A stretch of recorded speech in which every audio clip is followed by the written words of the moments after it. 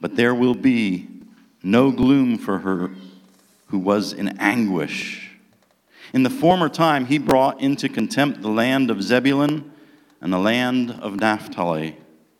But in the latter time he has made glorious the way of the sea, the land beyond the Jordan, Galilee of the nations. The people who walked in darkness have seen a great light. Those who dwelt in a land of deep darkness, on them light has shined.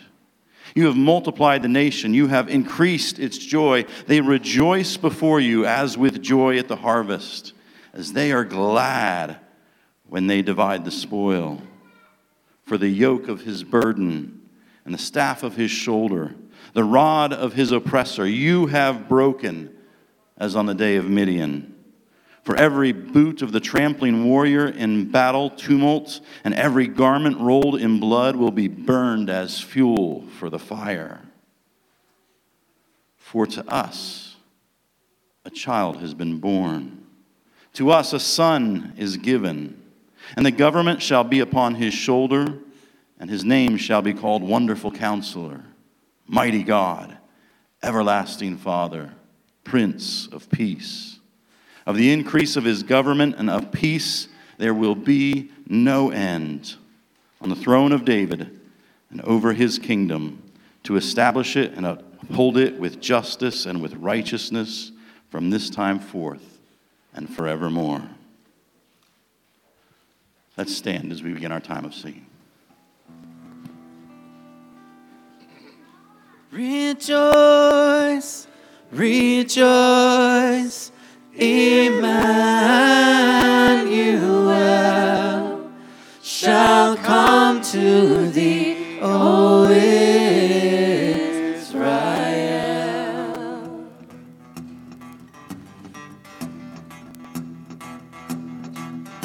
O come, Emmanuel, and ransom captive Israel that mourns in lonely exile here, until the Son of God appear. Rejoice, rejoice, Emmanuel shall come to thee, O Israel.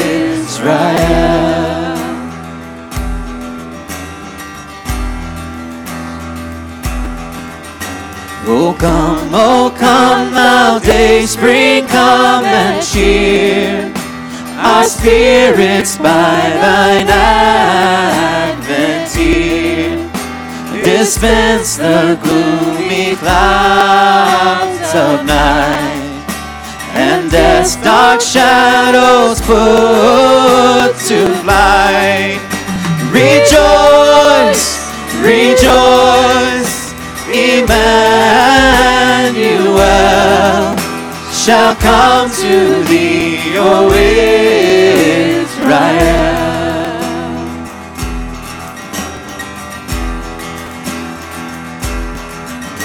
O come, thou wisdom from on high, and order all things far and nigh, to use the path of knowledge show, and cause us in a ways to go. Rejoice, rejoice, Emmanuel shall come to thee, O Israel.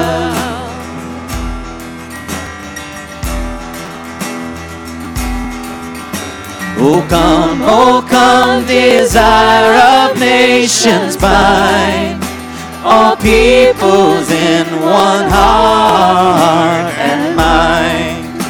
Bid envy, strife, and quarrel cease. Fill the whole world with heaven's peace. Rejoice, rejoice, Emmanuel shall come to thee, O Israel. Rejoice, rejoice, Emmanuel shall come to thee, O Israel.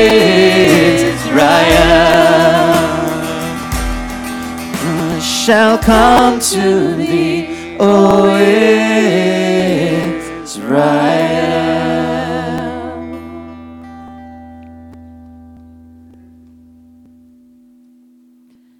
Behold, the days are coming, declares the Lord, when I will raise up for David a righteous branch, and he shall reign as king and deal wisely, and shall execute justice and righteousness in the land. I saw in the night visions, and behold, with the clouds of heaven there came one like a son of man. And he came to the Ancient of Days and was presented before him. And to him was given dominion and glory and a kingdom, that all peoples, nations, and languages should serve him. His dominion is an everlasting dominion, which shall not pass away, and his kingdom one that shall not be destroyed.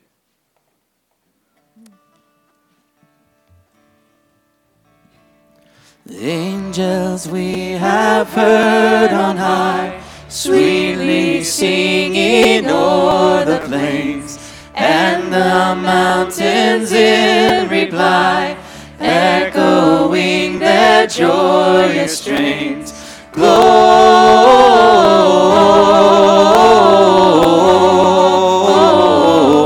Gloria in excelsis Deo.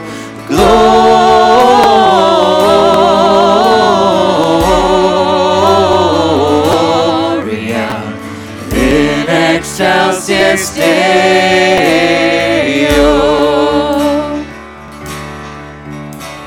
Shepherds, why this jubilee? Why your joyous strains prolong? What the gladsome tidings be, which inspire your heavenly song?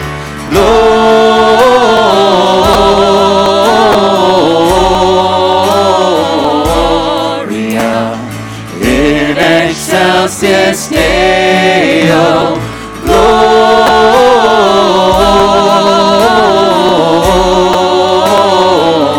Gloria in excelsis Deo.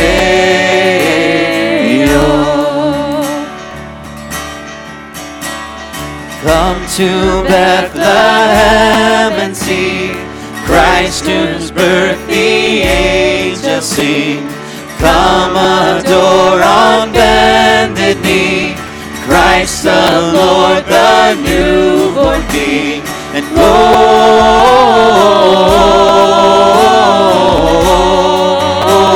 Gloria in excelsis Deo.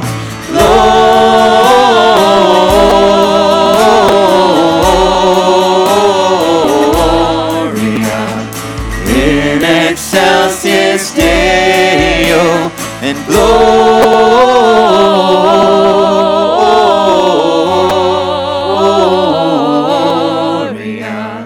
in excelsis Deo.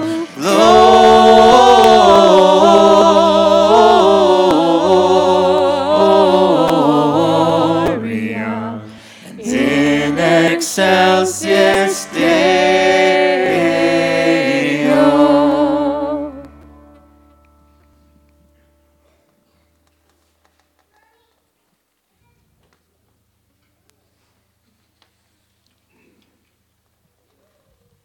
And again it is said, Rejoice, O Gentiles, with his people. And again, praise the Lord, all you Gentiles, and let all the peoples extol him.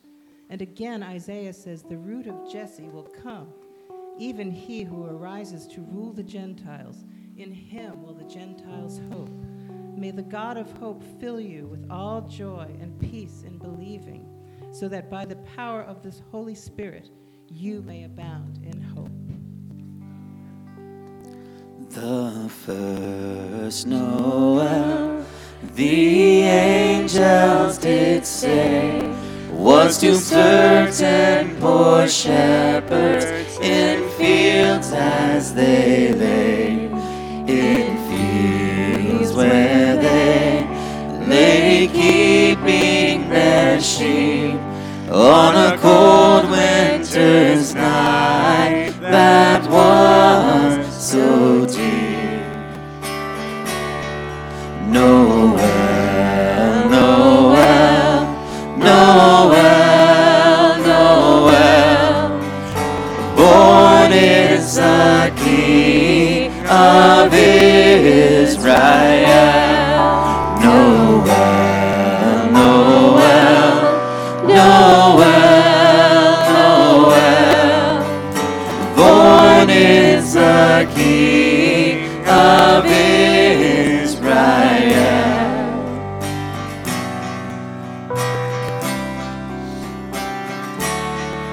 They looked up and saw a star shining in the east beyond them far, and to the earth it gave great light, and so it continued both day and by night. Noel, Noel, Noel, Noel, born is the King of Israel. Noel, Noel, Noel, Noel, born is the King of Israel.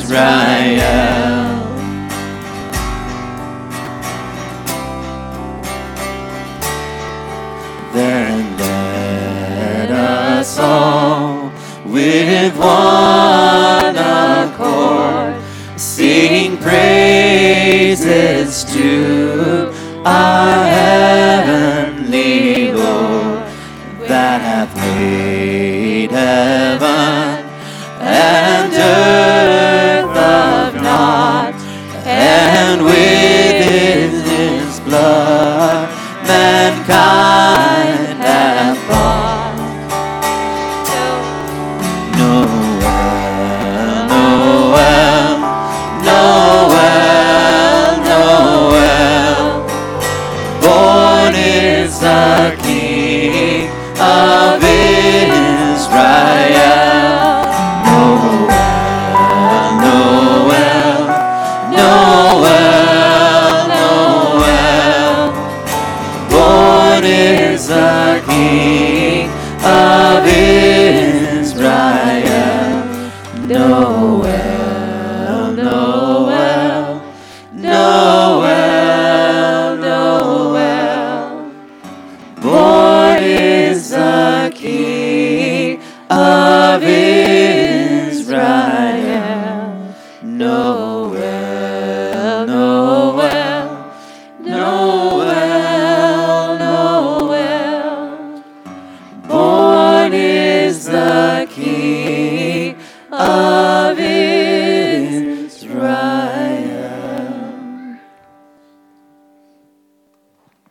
In the same way, we also, when we were children, were enslaved to the elementary principles of the world.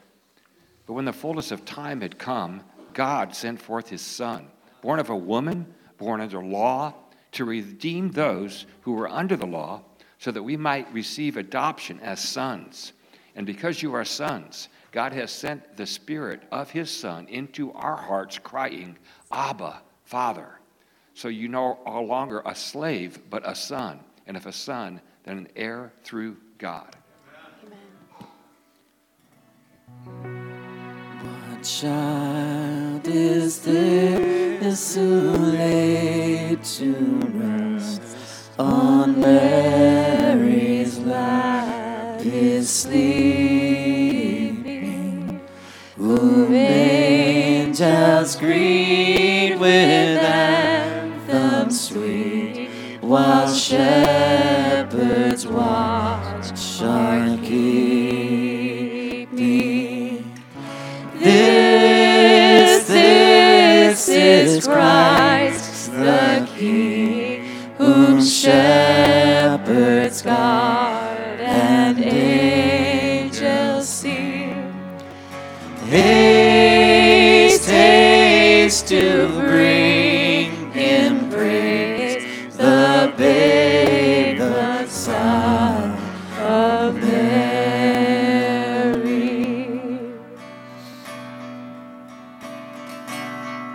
While I see in such mean estate, where ox and lamb are keeping, good Christian fear for sinners near, the silent word is pleading.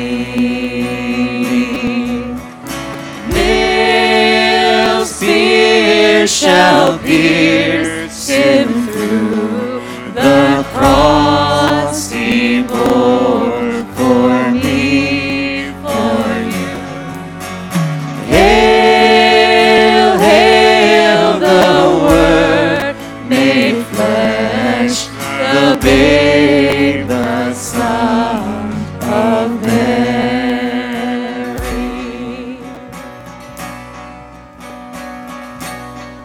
So bring Him incense, gold and myrrh, come peasant king to own Him, the King of kings, salvation bring. Let loving hearts enthrone Him. Raise, raise the song on high, the Virgin sings her lullaby. Joy, joy, for Christ is born, the babe, the Son of Mary. This is Christ the King, whom shepherds guard and angels sing.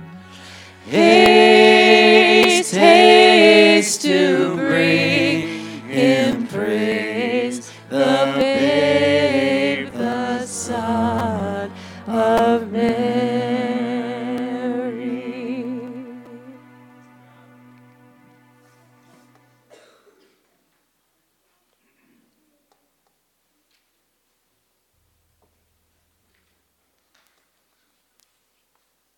But when the kindness and love of God our Savior appeared, He saved us, not because of righteous things we have done, but because of His mercy. He saved us through the washing of rebirth and renewal by the Holy Spirit, whom He poured out on us generously through Jesus Christ, our Savior.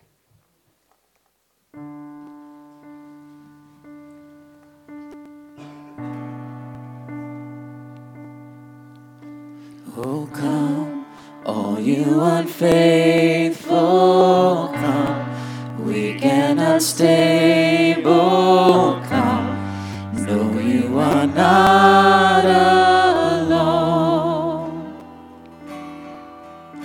Oh, come, barren and waiting ones, weary of praying, come, see what your God has done.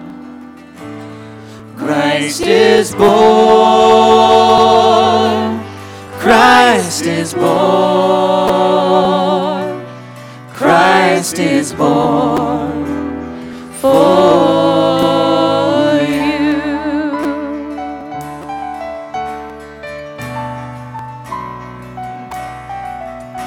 Oh, come, bitter and broken unspoken. Come, taste of his perfect love. Oh, come, guilty and hiding ones, there is no need to run. See what your God has done. Christ is born. Christ is born. Christ is born for you. Christ is born. Christ is born. Christ is born for you.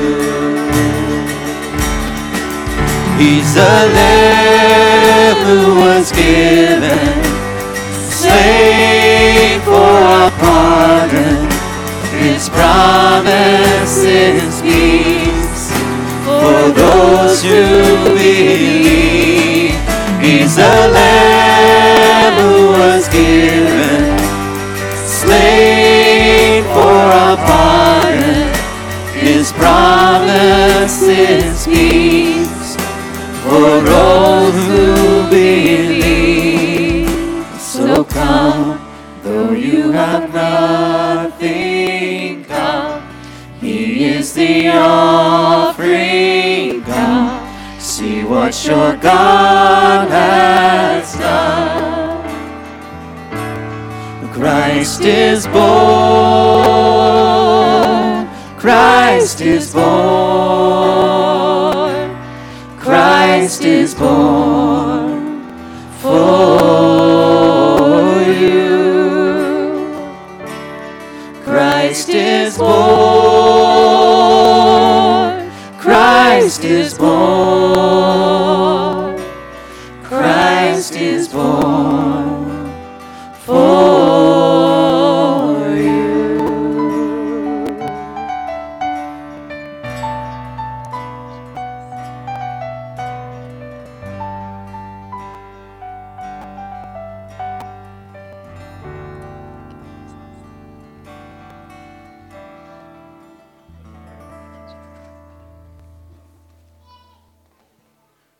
God, we come to you and thank you that you sent your Son into a broken, dark, barren, weary world. And you sent your Son not to leave the world in darkness or barrenness or brokenness, but you sent your Son to redeem this broken, barren world, to bring the light of life in Jesus Christ to us. And Lord, your invitation now is for us to come to you, all who are broken, all who are barren, all who are weary.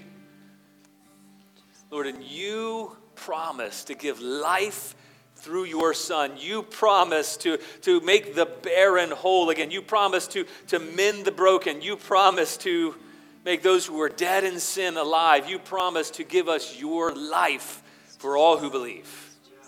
So God, we come to you. We come to you this morning in faith, not in us, but in you and in your Holy Son. So in Jesus' name we pray. Amen. You may be seated. Merry Christmas. Merry Christmas. We are so glad that you would join together with us today. My name is Matt Rawlings, one of the pastors here, and we are grateful that you would come and celebrate the coming of Jesus. This is what we're really celebrating today. And in case you are unfamiliar with what In Excelsis Dei means, In Excelsis Deo, you're wondering, why do we sing in Latin? It means glory to God in the highest. And why we give glory to God in the highest is because he came from on high to be low. And he came to offer us his life through Jesus. And that's what we're celebrating today. And we just happen to actually be in the book of Luke. We started it last week. So turn to your Bibles. If you have a Bible with you, please turn your Bibles to Luke 1. We'll be reading 26 through verse 38. This is God's holy word for us today. Let's read it together. In the 6th month, the angel Gabriel was sent from God to a city of Galilee named Nazareth, to a virgin betrothed to a man whose name was Joseph of the house of David. And the virgin's name was Mary. And he came to her and said, "Greetings, O favored one, the Lord is with you." But she was greatly troubled at the saying, and tried to discern what sort of greeting this might be. And the angel said to her, "Do not be afraid, Mary, for you have found favor with God. And behold, you will conceive in your womb and bear a son, and you shall call his name Jesus. He will be great and will be called the Son of the Most High. And the Lord God will give to him the throne of his father David, and he will reign over the house of Jacob forever. And of his kingdom there will be no end." And Mary said to the angel, "How will this be, since I'm a virgin?" And the angel answered her, "The Holy Spirit will come upon you, and the power of the Most High will overshadow you. Therefore, the child to be born will be called Holy, the Son of God. And behold, your relative Elizabeth in her old age has also conceived a son. And this is the 6th month with her who was called barren. For nothing will be impossible with God." And Mary said, "Behold, I am the servant of the Lord. Let it be to me according to your word." And the angel departed from her. This is God's word. You know, Christmas, it confronts us at the core of what we believe. It's meant to challenge the very core of our beliefs. It challenges us about what we believe is possible with God, not just in our history, but in our own lives. And the idea that we're going to see through this passage is that God is the one who makes the impossible possible. God is the one who makes the impossible possible. And that's what we're confronted with. And it's meant to confront us in our lives today. Maybe you're here and you're thinking about your life. You're broken, you're weary, you're wounded, you're hurting. And you've relegated God to the sidelines, and you're thinking that surely it's not really possible for things to change. Surely I can't change. Surely God can't change me. Or maybe you're thinking about other people or relationships or situations in your life, and you're thinking, well, I've just gotten used to that. This scripture is meant to confront us and show us that God is the God who makes the impossible possible. Last week, we began looking at Luke, and in that first passage of Luke, we see that an angel Gabriel, he's sent to a high priest called Zechariah, and Zechariah, he's won the lottery of priests, and he has gotten the opportunity to go in and offer incense in the throne room of God, and the angel appears to him and tells him this wonderful news that his son will be called John. John's going to be a forerunner. He's going to go ahead of Jesus, and he's going to be coming in the spirit, in the power of Elijah, and he's going to prepare a way for people to receive the Lord. But Zechariah, the priest who should have believed in Jerusalem, in the temple, in the place where you would expect it, to the person you would expect an angel to appear, he did not believe. And he asked, he says, how in the world can I believe this is going to happen? How do I know this is going to happen? Or, I'm so old, my wife, she's so old. Have you seen her? And he didn't believe. It didn't seem plausible to him. Even though the mighty messenger of Gabriel was sent to him in person, in God's presence, he did not believe that it was possible. He saw his situation. He saw his own life. He saw his wife's barrenness, and he thought, surely this can't be possible. But he should have believed. And the angel actually made him mute. He said, because you didn't believe, you're going to be mute. I think sometimes when we think of Zechariah, we can think a little judgmentally and think, well, if I was the high priest, and if I was there in God's presence, and if an angel appeared to me, I would have believed. But yet we've actually received the very Son of God to earth, and often we fail to believe in the daily stuff of life because we see our brokenness, we see our barrenness, we see our weakness, we see the areas of deficiency. Maybe you are struggling to believe. Where have you just accepted the way things are in your life? Where have you kind of embraced brokenness, weariness, woundedness? Where have you embraced areas where you feel like you can't change or other people can't change? Where do you struggle to believe in God? Or maybe a better way of putting it, where do you underestimate God? Christmas accounts meant to remind us that God is the God of the impossible. And it's meant to give us hope in the midst of what seems impossible. And if you look around the world, you think, surely the world can't change. It's getting darker. People around us are going far from God, and you become resigned. And you forget that God is the God who gives his Son to make the impossible possible. And he comes to those who are low and in lowliness. That's what we see. In contrast to Zechariah, who's high as an exalted priest, he comes to Mary, who is low. And she's in a lowly area. She's in a land of lowliness. We saw the scripture earlier about the land of Zebulun and Naphtali, the land of Galilee, the forgotten place, the place that was barren. And this is exactly the kind of people God comes to. He comes to those who are low, who are needy. He comes to the barren. And the angel of Gabriel comes to announce that the light of the world is about to dawn. He's the same Gabriel that appeared to Zacharias. And you would have expected Gabriel to appear to somebody of note. After all, in the Old Testament, he appeared to Daniel. Daniel, who seems to have earned some credibility because Daniel, he resisted King Nebuchadnezzar. He resisted the command to not pray. Daniel, who in the lion's den, who God came to and delivered from the lions. Gabriel appeared to Daniel and told him about the end times. And so you expect, he went to Daniel, he goes to Zacharias, and he's going to go to somebody notable, somebody who seems deserving, somebody who seems of great faith. And yet he comes to, of all people, a girl. And in those days, a young girl would not have been highly esteemed, especially an unwed woman. And he comes to an unwed woman in a place where nobody expected, a place that had long since been abandoned.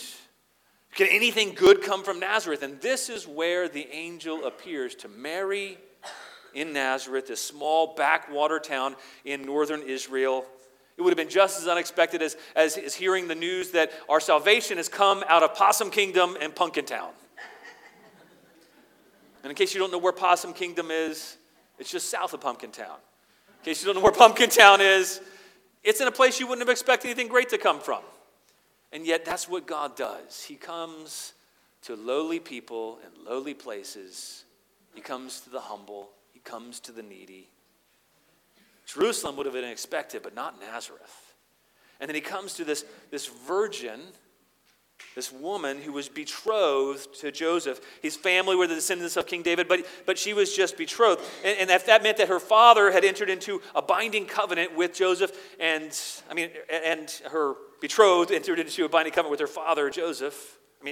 I'm getting it all mixed up. Joseph entered into a binding covenant with her father, and into a covenant, gave a dowry, and would have made an agreement, and she would have been set apart as if she was married, but she was not yet fully married. And she was waiting. She was waiting for the time when she would have her husband come and get her and take her back to her father's house. And instead of her husband coming, now this angel comes to her and says, something is going to happen to you. You're not yet married, but you're going to have the very Son of God. He came to the unexpected. He came to the lowly in the midst of her lowliness. And he comes and he gives grace to those who are lowly. Not because they're deserving, but because they're needy. They're humble. And it says that God resists the proud, but he gives grace to the humble. He comes and gives grace to those who are low. He says, greetings, O favored one, the Lord is with you. He doesn't say because you've earned it, because you're so impressive, or Mary because you're so great. He says, no, greetings, O favored one, the Lord is with you. She's favored, she has God's grace because God is with her. He's announcing that God's grace is on her, and he greets her on the basis of God's grace to her, not what she's done. And that's true for each and every person here who receives God, that he comes to us and greets us on the basis of his grace towards us. That's how he relates to us, not on the basis of what we've done. It wasn't a wish, it wasn't a benediction. He didn't say, may the Lord be with you. It's unqualified. He says that the Lord is with you now. And she's really freaked out. She's troubled. She's not freaked out that an angel came, but she's freaked out. What he said was astounding. It was troubling. This appearance of the angel, and she couldn't figure out what did this word mean. And that's very much like Mary. All throughout the New Testament, you see that whenever she has hard news, she thinks about it. She tries to figure out what in the world could this mean. And the angel says, well, don't be afraid because you, and he repeats the same thing again. He says, you have found favor with God. In the midst of her confusion, the angel brings the peace of God's grace. And that's what he does for each and everyone here. Into our confusion, he speaks the grace of God. That's what gives us peace. She's found favor with God because his grace is on her. That's how we find favor with God. God sets his grace on us. We receive his grace, and we find favor with him, and we have peace with God. This is in contrast, by the way, and Luke means us to see. It's a contrast to Zechariah, this high priest. We have this young girl, and God resists the proud, but he gives grace to the humble. And her finding grace meant that she was chosen to know and to do something great. And it's often the case for all those who've received the grace of God. Mary must have been very humbled. She must have been so glad to hear. Could you imagine the news?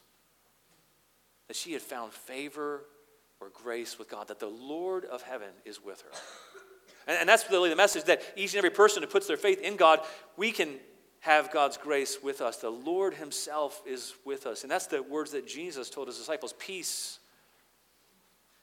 to you. That's what he speaks, because he gives us his presence. He gives us his peace.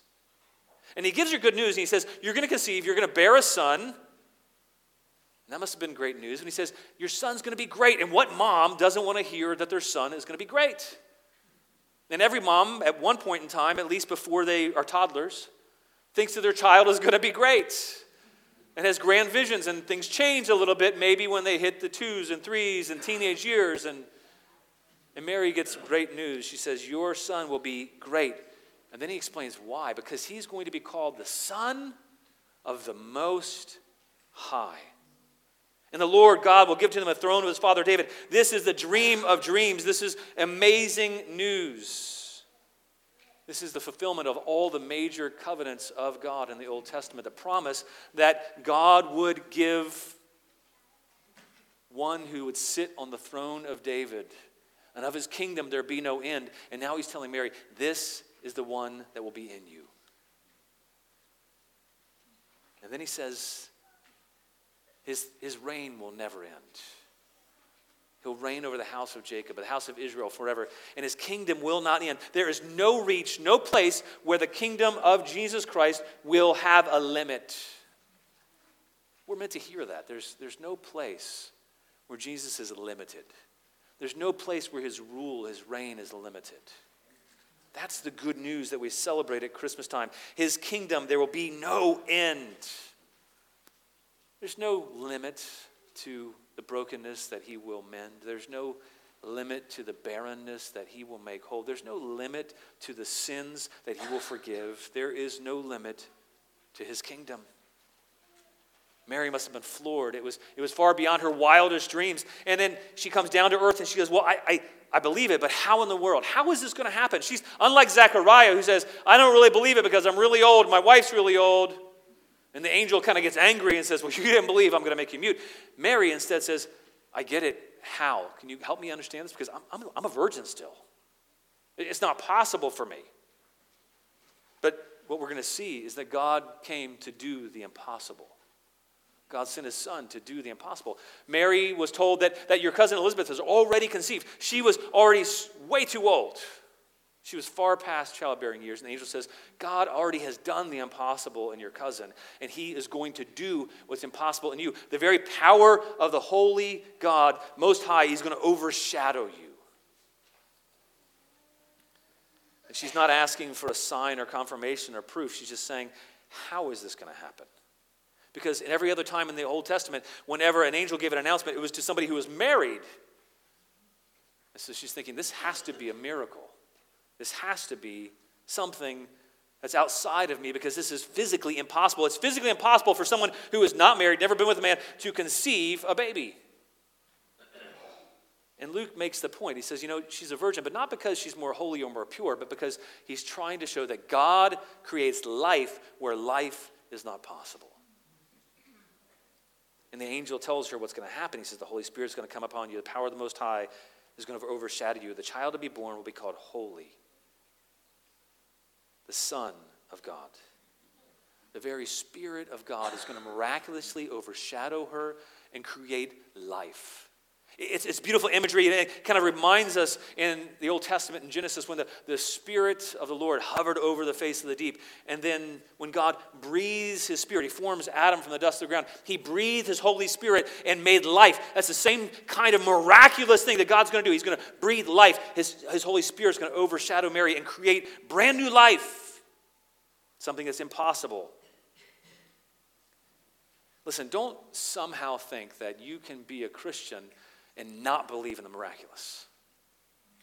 Don't try to sanitize your faith and think it's just about your ability to believe and works and what you can make sense of. Don't try to make Jesus, the miraculous one, fit your narrative. The Son of God, eternal, came and became a man, fully God and fully man. Not losing his divinity and yet gaining humanity. And he was born impossibly to do the impossible. In Christmas and Christianity, it's all about believing the facts of the miraculous and believing that God is the God of the miraculous. He came miraculously and he was resurrected miraculously. That's what we believe. And in between, our whole life depends on the miraculous, doesn't it? It depends on him miraculously making us alive, him forgiving our sins, drawing us to him, working in us, giving us his Holy Spirit. Don't downplay the miracle of Jesus. Don't try to domesticate God to fit your narrative. Allow the narrative of Jesus to change your narrative to his. Because he's the God of the impossible.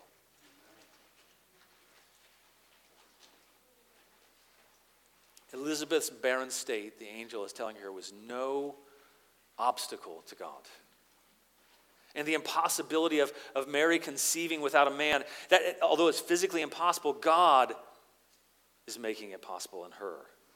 And then he says something to her, something really that if you're going to walk away with one thing today, I hope you walk away with this statement in verse 37. He says, nothing.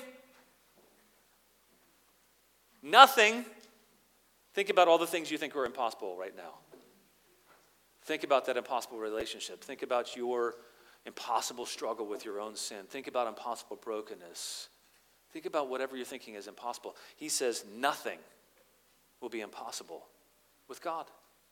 Now, you want to put some conditions around that because we think, well, maybe God's not going to do all these things. But this scripture doesn't have any conditions placed upon it. The angel is not proclaiming something with conditions. And we like to do that in our world. We like to take the miraculous. We like to take what God says is possible and say, well, but maybe it won't happen. We like to put conditions around it. And yet there's no such conditions made here. He says, for nothing, no conditions, will be impossible with God. Nothing. Not only will nothing be impossible with God when it came to Mary, nothing will be impossible with God when it comes to the whole entire life of Jesus who came to do the impossible. It's not a guarantee, but it is a guarantee in God. It's not a guarantee that all things will be changed in this life. It is a guarantee, though, that all things will be changed for those who believe in him, whether in this life or the life to come. And where it was once impossible for those who are enslaved and in bondage to sin, who are under the kingdom of darkness, under the kingdom of the devil, that it's impossible for us to break free out of the kingdom of darkness on our own.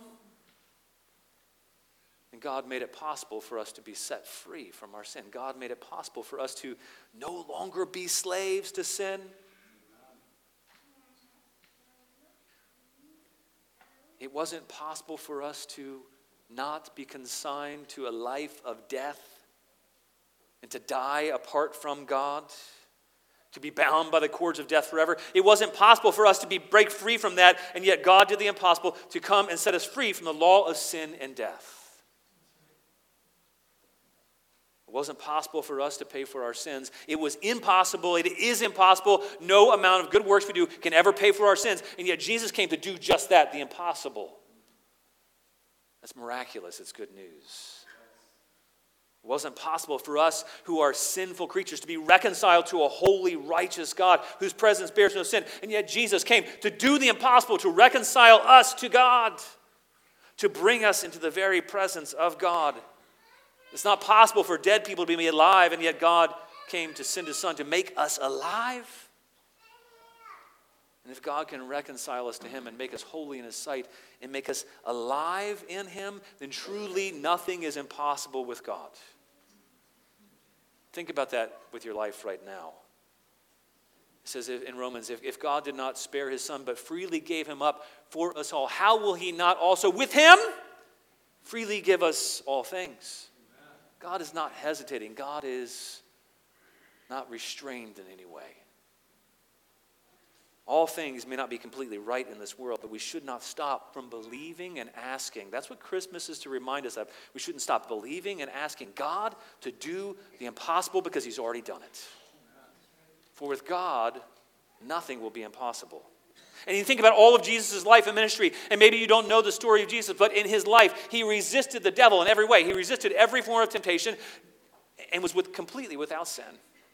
And not only that, he demonstrated all throughout the Gospels. And if you haven't read the Bible before, I'd encourage you, go and open the Bible up, read the book of John, read the book of Luke, read Matthew, read Mark, and you're going to see that all of Jesus' life and ministry was all about proving he's God of the impossible. Don't sanitize Jesus. Don't remove the miraculous and think you can be a Christian. No, to be a Christian means to believe that God's the God of the impossible. Jesus made the lame to walk. He made the deaf to hear, the mute to speak, the paralyzed healed. The lepers were made clean. He walked on water. He cast out demons. He calmed the storms with a word. He resisted temptations. He brought the dead to life. Is there anything that he can't do? The answer you should be saying is no! Is there anything he can't do? And then he did the impossible by dying and bearing all of our sins, taking the punishment that we deserved. And then the most impossible, he was resurrected on the third day, be brought to life. The beginning and the end of Jesus' story, it reveals God's miraculous power to do the impossible, and surely nothing will be impossible with God. And the question is, will we believe it? Will we accept it? That's a question we need to confront ourselves with. Will we believe that he's the God of the impossible? Will we believe that he is able to do what we think is impossible in our own lives, in our friends' lives, in our families' lives, in our children's lives? Will we believe that God is able to do what's impossible? In just a few minutes, we're going to receive communion, and the ushers can go ahead and pass that out. If you've placed your faith, if you do believe in Jesus Christ, and you placed your faith in Jesus Christ, then we encourage you to join with us. If you have not yet, then we just say, hey, let it go by and watch it as it passes and listen to what's happening. And as we're receiving it, I want you to think, will I believe? Do I believe that he's the God of the impossible? Do I believe that with God, nothing is impossible? You see, Mary's response needs to be our response. Mary's response is the kind of response we're intended to have. Mary didn't argue. Do you see what she says in verse 38? Mary says, behold, I am the servant or the slave. She immediately submits herself. She hears God's word. She hears this good news that God, for nothing will be impossible with God. And then she responds, she says, I'm your servant. She submits. And then she puts her faith actively in God. She submits to his word. She submits to what she doesn't understand, but she knows that God says is true. And then she says, let it be to me according to your word. Not according to what I do, not according to what I think is possible, but let it be to me according to your word. And then the angel left. She didn't understand everything, but she knew that God was good, and she trusted in the Lord to do what is good. She accepted what God said to the angel. She didn't need more information. Now, we've been given so much more information. We've seen what Mary could not see. We've seen the life, the death, the resurrection of Jesus. We've also seen the Holy Spirit be in operation in our own lives and to transform other people's lives who are far gone. We've seen the impossible made possible in Christ. The question is, will you believe that? Do you believe that? Actively, not just mentally, but do you believe it? If you believe in the miracle of God sending his Son, coming as a baby, living a miraculous life in our place, dying in our place, being resurrected in our place, then that's what we're celebrating this morning. And Christmas is meant to be a celebration of the birth of Christ because he came to live, he came to die, he came to live again so that we might have life in him. And I want you to think about the questions I asked at the beginning. What areas of your life do you feel like can't change? What areas of your life do you feel like are impossible? What do you think is impossible in your neighbors? What do you think is impossible in your friends, your relatives? What's the difficulties? What's the biggest challenges in your life right now? Where do you struggle? Or, put it like I did at the beginning, where do you underestimate God? This Christmas, I believe God wants us to believe anew through his Spirit that he makes new life where there is no life.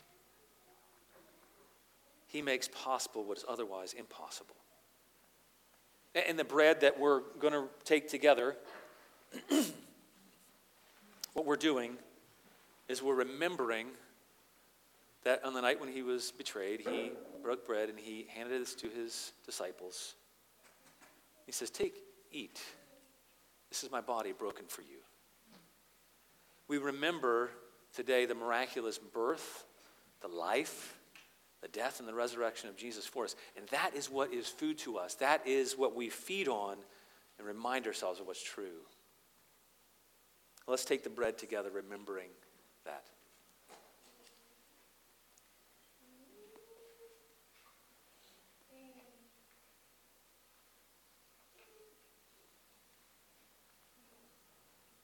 By taking the bread, we're putting our faith in the fact that God came to miraculously make us alive, to free us from sin, from bondage, from darkness, from shame, from fear, to heal our brokenness, to restore our barrenness, to redeem us and to give us fellowship with him.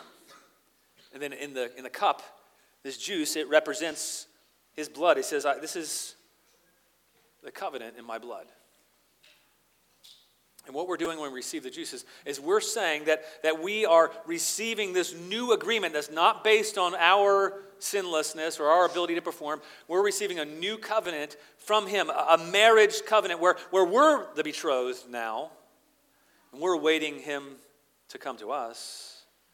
And it's based on the sacrifice of Jesus for us. Remember that he died so that we might live, that he's the perfect one who was killed for us so we might have life in him. Let's take and drink this together. Let's pray.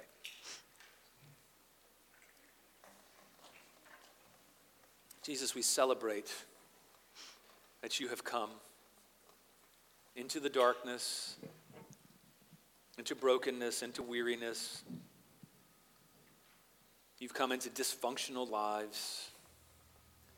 You came when we were separated from God. You came to redeem us, to buy us back, to heal us, to make possible what was once impossible through Jesus Christ, your Son. And God, I pray that we would renew our faith in you, that with you nothing will be impossible. God, I pray that for everyone who might not know you, that you would draw them to yourselves, that you would make them alive, that you enable them to respond. And Lord, I pray for each and every person here that we would respond and put our faith, our trust in you today. Wherever we struggle to believe, Lord, I pray that you would help our unbelief. And I pray that we might celebrate that you came to make us new, to give us life. In your name we pray. Let's stand and we're going to sing together.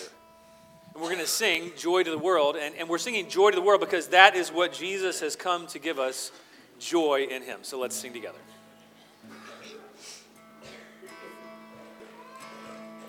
Joy to the world, the Lord is come.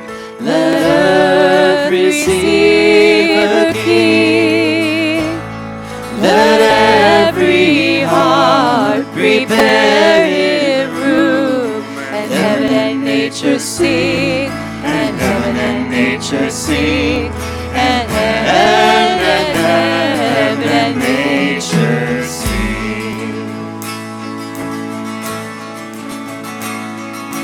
Joy to the world, a Savior reigns. Let men their songs employ, while fields and floods, rocks, hills and plains repeat the sounding joy, repeat the sounding joy, repeat, repeat the sounding joy.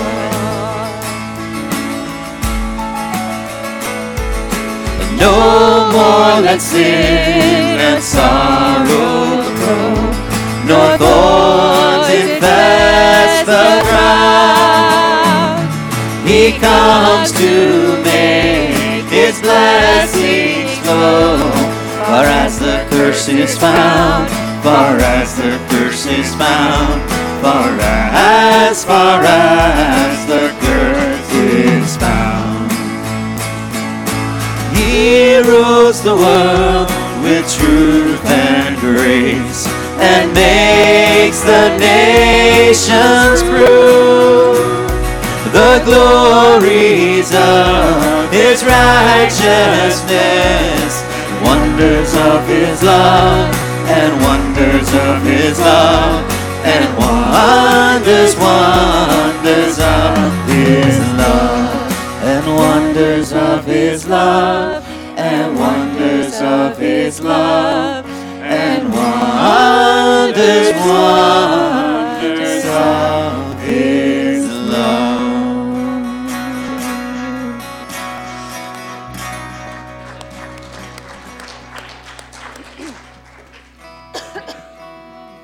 Lord, we rejoice that You have come for us, that You have come to reveal that You are the God of the impossible things, that You are not limited by what our minds construct, by the same limitations that we have, but You have come to do immeasurably more than all we could ask or imagine.